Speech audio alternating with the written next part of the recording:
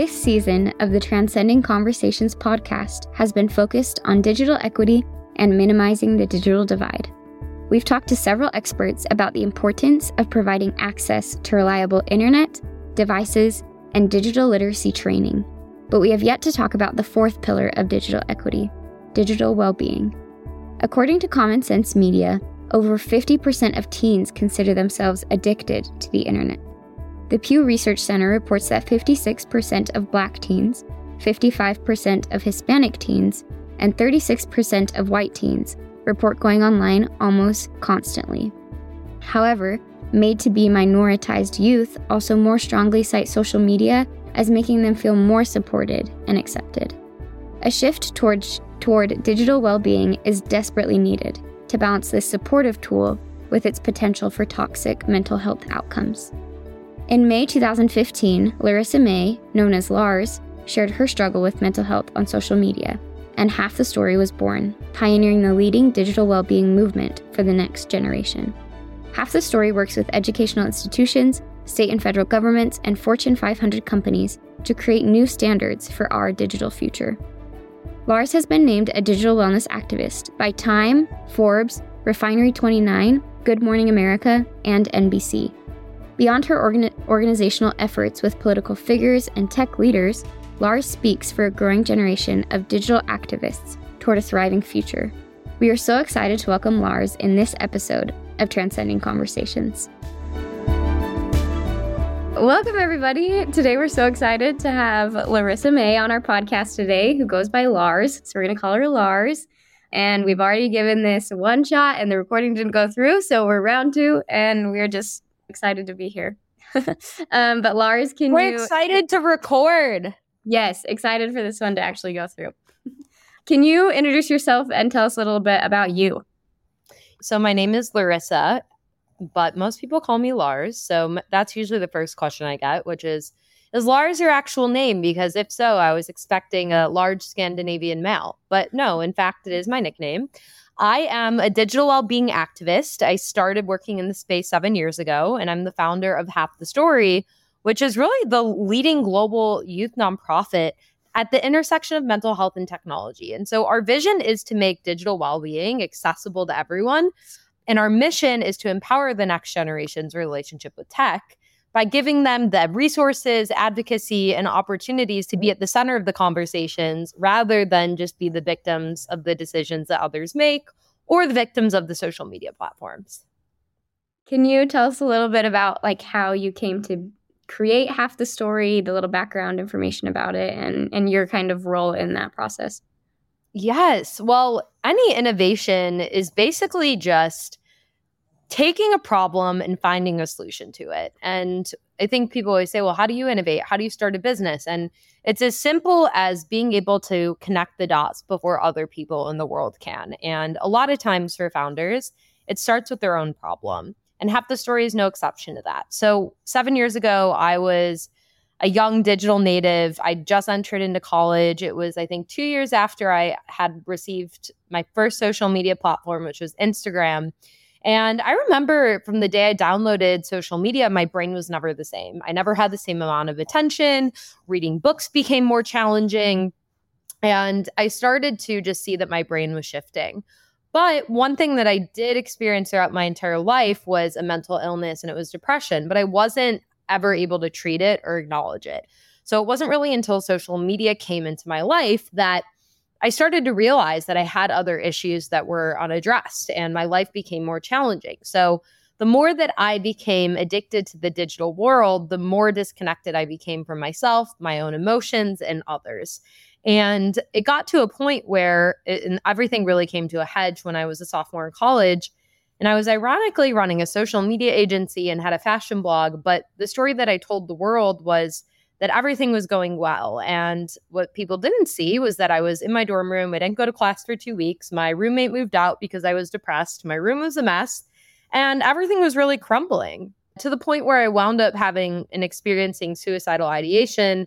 And my RA took me to the psychological care center on campus. And luckily, I'm here today and I'm alive and I'm doing what I'm doing. But throughout the process, the standard of care was come in, get diagnosed, have your drugs, your pills, your antidepressants, and go out and get back into the world.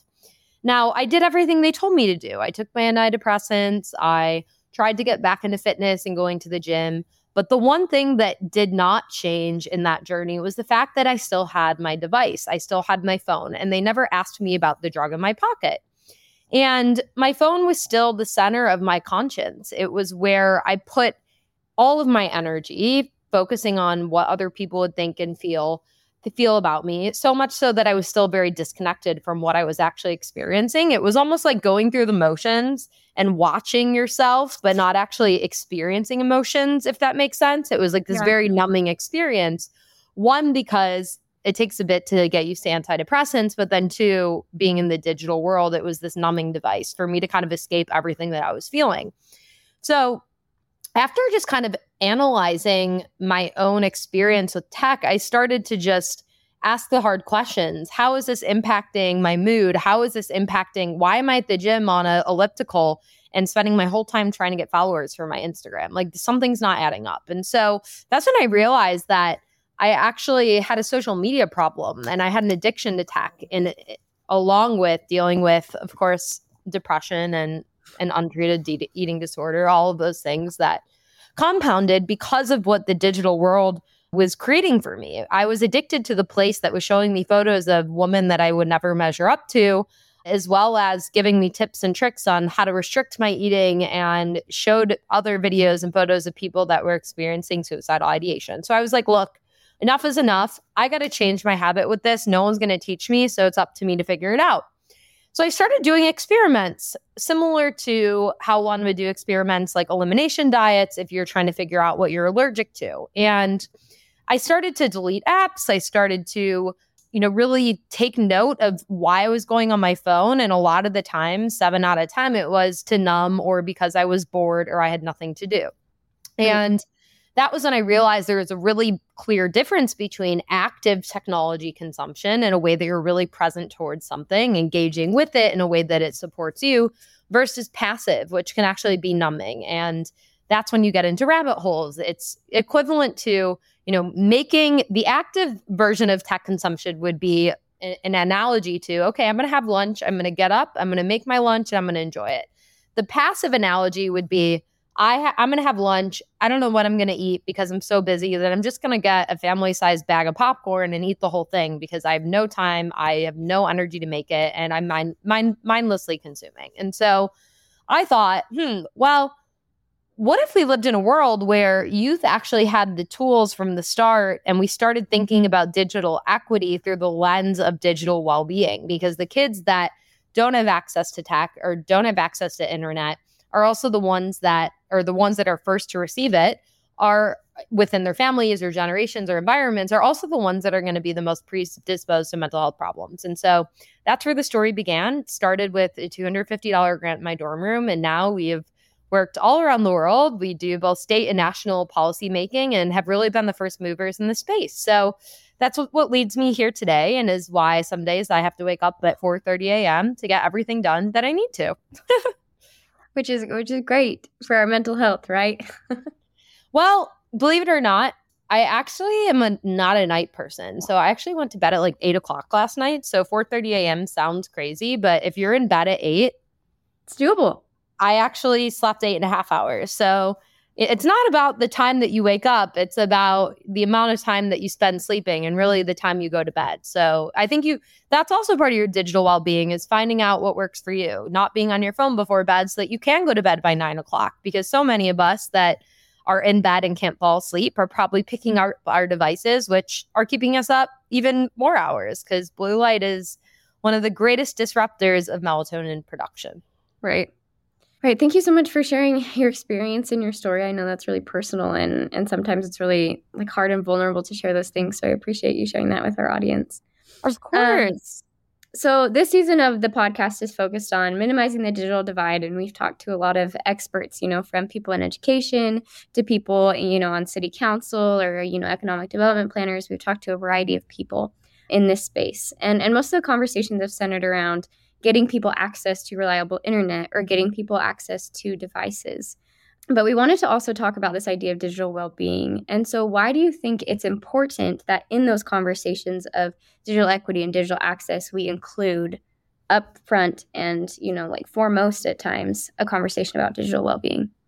Well, first and foremost, I think that our society and culture, we're living in this interesting period where we're so focused on either internet, whether it be bringing internet to kids or shunning internet from the kids that have it and taking away their phones in school. So there's a lot of fear and animosity around that.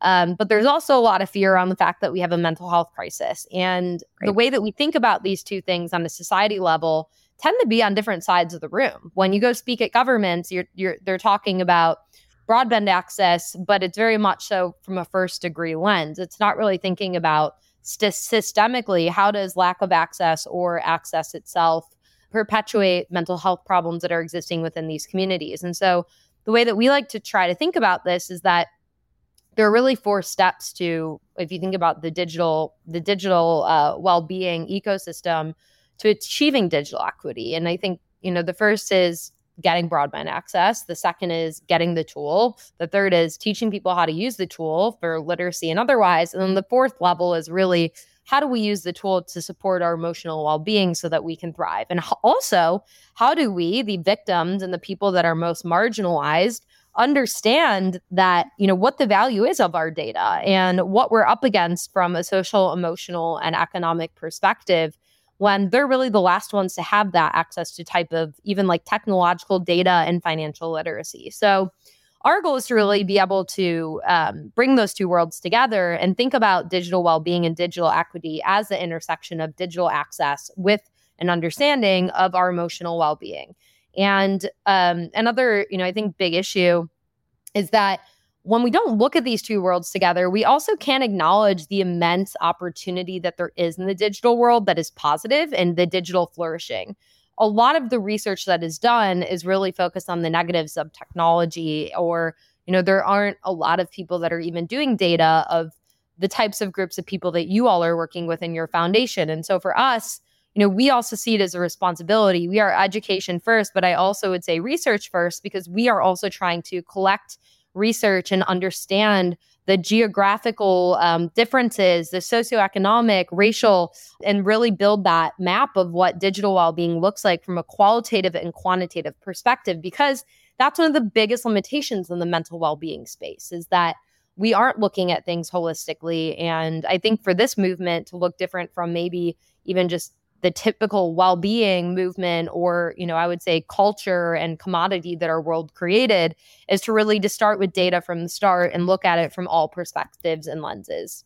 And then also bridge the gap between, the consumers, the tech companies, and the government that's really the intermediary, to create systems of checks and balances so that everyone can thrive. Absolutely. You've told us a lot about like the ideation of half the story and, the mission, driving force behind it.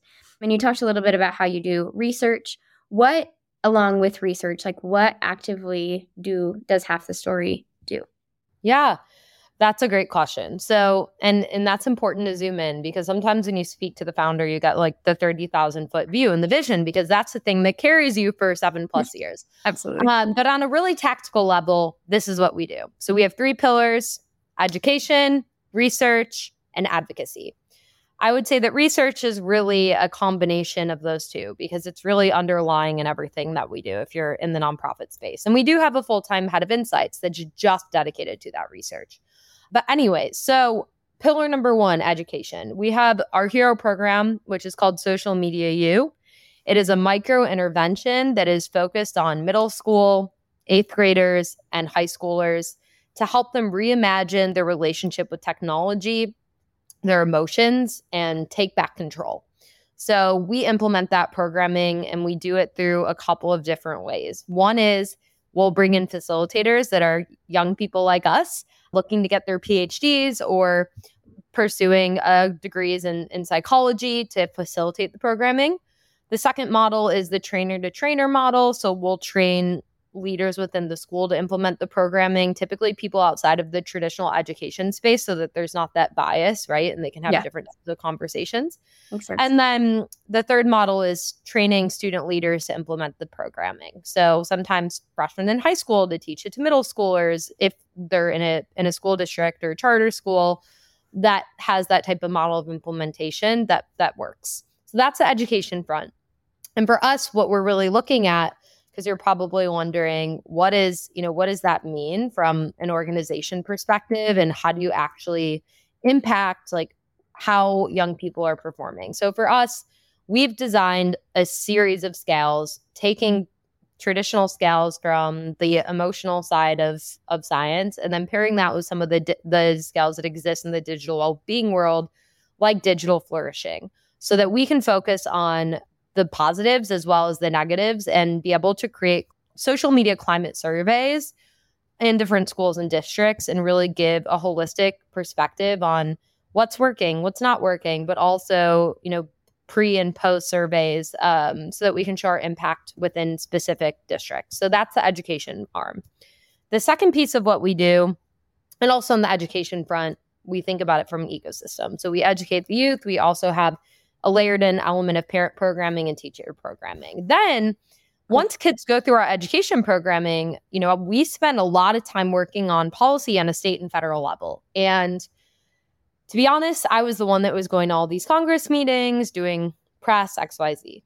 As a founder and CEO, you cannot run a company and then be the voice of a generation at Congress and be flying overnight to do things like that. So within that, I found an opportunity, which is to actually train youth and give them the skills that they need to organize online and offline and lobby for specific policies that they themselves are passionate about and connect them to those policy opportunities. So this is a new program that we're building with actually a partner youth organization, and it's a digital civil rights academy. And we want to revolutionize the movement by actually educating youth and getting them to take clear action steps and connecting them to these within their local, on like a local and global level. So what that also does is it allows us to take students that have gone through our programming on an educational level and allow them to further their learning and really bring it into the real world as more of a longer term mode of engagement. So that's a program that we're working on that will support. And so that way for us as an organization, we can get youth to be educated about all the policies, but we're not telling them to support a specific policy. Right. And we want them to be able to choose and be empowered to choose that policy. And that's super important to me, and was actually a limitation because as an individual supporting these policies, that's very different than an organization. So that's like a key focus for us. And then there's the research side, which is partnering with organizations, doing qual and quant to really understand not only the impact that we make, but understand and make recommendations to help close the digital equity gap in different parts of the world. Okay, so because obviously this is a lot of work. There's a lot of different pieces to the puzzle. What keeps you going? What keeps you motivated, to continue to work on this challenge? Because at times it feels really massive. Well, there's actually a theory of intrinsic motivation, and there's basically three things that drive that. And it's autonomy, mastery, and purpose. And I've been doing this work for 7 years. I've always been an entrepreneur. I haven't been able to do this full time for 7 years. I had other companies and jobs because that's just what you have to do to get an idea off the ground. And it was really, really hard. And so I think once I was able to break through and actually get an operating budget and do this full time, it was okay, we've got a one-way ticket, and you've got to run with it. So there's that. I think also on the side of mastery, we have been in this space 7 years. We have first movers advantage. So I could tell you anything you want to know about how this movement has shifted from 2016 to now, but also where I see the future going based on the youth that we've worked with. And so being able to be really the go-to in this space in that way feels so amazing. And to now have a community of youth that we can empower to really lead this movement is also liberating, because I don't have to be the one doing all the work. I can create the container for other people to do it, which is ultimately how movements are formed. And Right. then lastly is purpose. I mean, you can make all the money in the world doing any job you want. And I think any entrepreneur will tell you that you aren't doing something because you want to get paid or make a lot of money, right? You go work in finance or go do something else. But when you're building something and you're an entrepreneur, there's this inherent sense of purpose that you have because you know you're solving a problem, and it could be across any industry. And for me, the problem for us just so happens to be in the social impact nonprofit space. And the problem has just so happened to become so much bigger. I mean, people told me 7 years ago, they were like, you have 3 eyes. I mean, I've never, like, what do you mean? Digital well-being, social media, mental health. And now it's here. Absolutely. Half the Story is looking for teen voices to help them lobby and advocate for policy change across the United States. They've been actively fighting for change for several years and are aiming to hold tech platforms accountable for safe and healthy digital ecosystems. In May of 2022, Half the Story led the charge on the Social Media Duty to Children's Act, AB 2408, which holds tech companies accountable for using addictive algorithms against youth and takes steps to protect our data. If you are a teenager or a parent of teenage children who would like to be involved in Half the Story's teen advocacy program, please visit halfthestory.com/advocacy. That's halfthestory.com/advocacy.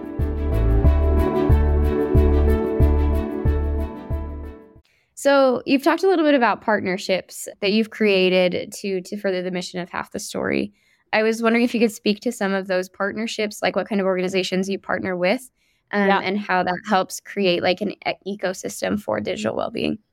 Yeah. So, oh my gosh. So I think partner means so many different things. I think I can kind of speak to it on each level. So on the youth level, we partner with young activists all over the United States and sometimes globally to make sure that they're the center of all the work, content, and education that we create. So we have really a tiered approach for how we work with our creators and our youth. So one is we have a digital well-being working group that specifically supports all of our content creation and it's like our education workshop.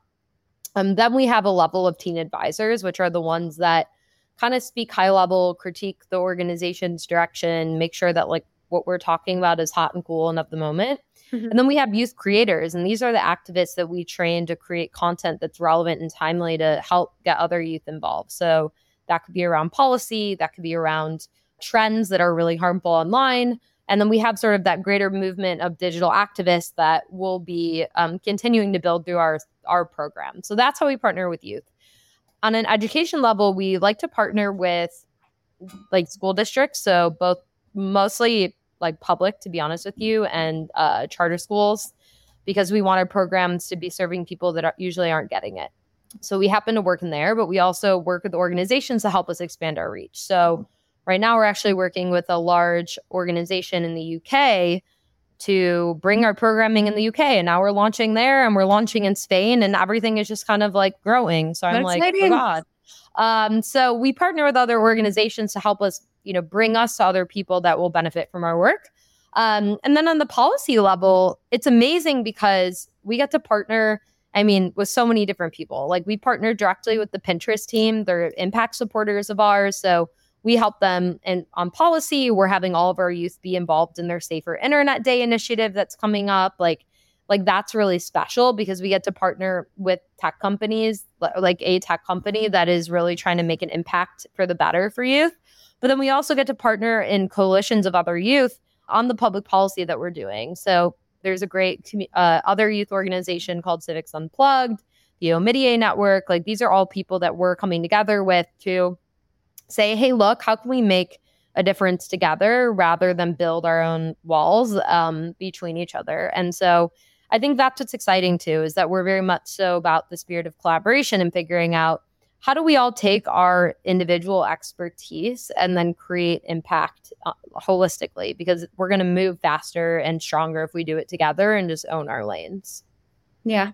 Yeah, I think collaboration is really powerful. And I think you guys are taking a really like all in, hands-on deck approach to that. And I think that'll all the way up to like co-grants, that's, and I think a lot of organizations are sometimes afraid to do that. But when you build really deep partnerships with people, you want to get in the battle with them, and you want to say, hey, you're really good at this, we're really good at this.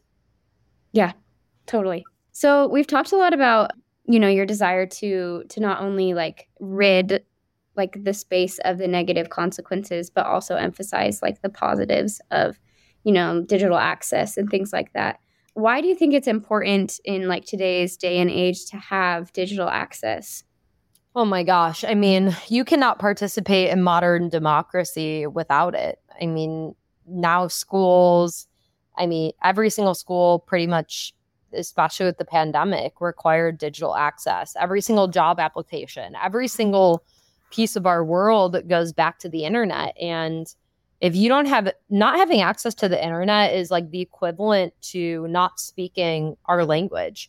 And there are a lot of English learners that we work with. And as a result, a lot of their parents are learners and still learning the internet, because a lot of them have come from rural places or come from, in the case of California, we have a lot of immigrants from Mexico that are working in the agricultural space, especially in the Bay Area. So I just see this in a firsthand how uneven the playing field is, and how we just kind of expect that people are going to know how to use it, what to do with it. But that's just not the case. In the same way that you wouldn't just like go into a new culture or invite people here and expect that they would know English. Yeah, I think that's a really good comparison. And that puts it into perspective a lot. So looking at half the story and looking at all they've accomplished so far, what do you hope like half the story becomes in 5 years or in 10 years? I really hope that we can be a global institution and really the leaders at the intersection of emotional health and digital habits. I think we have the mental health space over here. We have data and policy and this over here, and we have digital equity over here. And I want us to be the leaders in bringing together these relationships and partnerships and doing this research, and the leaders in education on a global level, so that we can level the playing field, because knowledge is power, and it really starts there. Yeah, amen. So for maybe like an organization, similar to like a larger nonprofit or maybe a tech company, or even like a government organization, what kind of advice would you give, for them if they're looking to partner or to make an impact in this space, or just to even listen and develop policy that adheres to the people that they need to help? I would say probably 3 things. One is bring the people that you're trying to impact through your policies at the forefront of the conversation and give them a space to talk about what their needs are. Because we live in a culture, especially in the social impact space, where we prescribe our needs on others. And oftentimes that's actually not the right path. So, bring the people that are most impacted to the center and let them speak their truth. The second piece is, if you have a data science team, in order to support responsible innovation, create some sort of standard internally that requires that all new digital innovations go through a set of tests or research to ensure that it has a positive impact not only on your technological or financial outcome, but also on the human outcomes in society. Because what we're really looking at is opportunity cost of humanity, and that emotional piece is so critical. And then the last thing that I would say is that it's really about, it's like progress makes perfect, right? It's not about being perfect out of the gate. It's about taking steps in the right direction. And I think a lot of people act in fear and don't do anything because they don't want to enter spaces. But it's something that I believe, in the same way that we had, the female rights revolution and all these different things, like people want parental leave in the same way that people are going to want to make sure that companies that they work for are thinking about this, because it impacts their kids and their lives. What audience of people would you say is like most interested in the work that you're doing? Would you say that it is youth and the rising generation, or is it like parents that have concerns? Or that's a really great question. And for us, I would say it's 2 markets. So one is the youth themselves, because they want to be a part in rewriting this future. And then the others are like our parents that are ages 35 to 45 that intrinsically understand the digital world, but are a little bit fearful of what it means for their kids. Yeah, absolutely. The Transcending Conversations podcast, one of the reasons that we do it is because we want to be a space to like amplify stories, of people who are tackling these issues, who are action-oriented, who are doing the work and on the ground. And I was just wondering, is there any like stories of like the work that you've done, or maybe, you don't have to get specific, but like individuals that have gone through your programs or anything like that, that you would wish to like amplify, on the podcast? Yeah. I mean, this is like one of I'll never forget this. So when I started Half the Story 6 years ago, there was a young woman from Bolivia who reached out to me because her brother died by suicide. And in Bolivia, there's one psychologist per 100,000 people at that time. And she reached out and she was like, I lost my brother. He was very engaged in social media. I don't know what I can do, but there's no real resources here. And like, I want to make a difference. So what we did is we said, all right, come be a storyteller for us. We're going to train you on how to advocate. We're going to give you education. This was like on a 1-to-1 level before we had actual programming. I mean, I was 21 years old. And we actually wound up connecting with psychologists within Bolivia in her area, and we're able to like aggregate resources and create resources for youth in Bolivia to spread the word about resources on social media, which no one had really aggregated before. And that was when I realized social storytelling is a really powerful way to create action, especially at the beginning of the movement. And then a couple years went by, and one day I got a link to a TED Talk from her, and she was so inspired by her work that, this girl who is rather shy and grief-stricken, throughout the span of her time working as a leader with us, wound up actually giving a TED Talk on her work and her experience. And it was in Spanish, so I could barely understand it. But I just had chills, because it just shows that if you give one kid the time of day or resources or empowerment, that like they can make a profound difference in their community and the lives of others. And that's why we really want to be able to amplify our impact on a national and hopefully global scale. Right. And it's so interesting to think that they can't make an impact for good without like access and knowledge to devices, right? Knowing how to use them, having their own device and everything that comes before. Thank you for sharing that story. Okay, I just have 2 more questions. Why is this issue of digital well-being and digital like inclusivity and equity important to everyday listeners? Maybe people who don't see the effects of it firsthand. Well, I think, to put it plain and simple, is that the average American teen is spending 8 hours a day behind their device. That's a third of their life. So for those of you listening, what would you do with 30 years of your life back? And that's the question that young people are faced with every day, whether they know it or not, is that there's an opportunity cost to screen time. There's also a lot of blessings to it, but we have to give them the tools so that the benefits outweigh the costs, and that everyone has an equal right to succeed in the digital world. And there's a difference between equality and equity. And equality is giving everyone the same resources. Equity is understanding people's political, social, economic backgrounds and giving them the tools or education or knowledge so that they can participate in the same level of society as others. And I think that in this space, it's important for us to understand that difference, because not everyone comes from the same place. Yeah, for sure. And I think that plays into the idea between like digital access versus digital well-being, right? Taking what you know about that person and also giving them the skills in their given situation to thrive. Which is exactly. Okay, so we like to wrap up every podcast with this question, and I think it bleeds perfectly into what you were just talking about. But, with the title Transcending Conversations, what action can listeners take to help transcend the conversation and create real or impactful change? Start a conversation at your dinner table tonight and ask people or your family or your kids how they feel when they're on technology. And if you want your kids to open up, you have to start with your own story. I love that. That's powerful. I'm going to do that tonight with my family. Yay! Well, thank you so much for joining us on this episode, and thank you for just sharing your wisdom and your expertise and just your story and who you are. We really appreciate it, and we're really excited for all the work that Half the Story is doing, and glad to be a partner. Thank you. The feeling is mutual. We want to thank Lars for joining us on this episode of the Transcending Conversations podcast. We hope that each of you have felt inspired to approach your digital usage differently. To learn more about Lars and her journey, visit livinglikelars.com. That's LIVINLIKELARZ.com. To learn more about Half the Story and their innovative efforts at the intersection of technology and mental health, visit halfthestoryproject.com. That's halfthestoryproject.com. You can also access both of these links in our show notes. This episode wraps up the first season of the Transcending Conversations podcast. Thank you so much for joining us as we seek to transcend the conversation about digital equity and other pressing issues.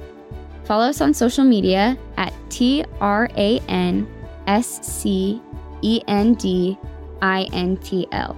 That's TRANSCENDINTL.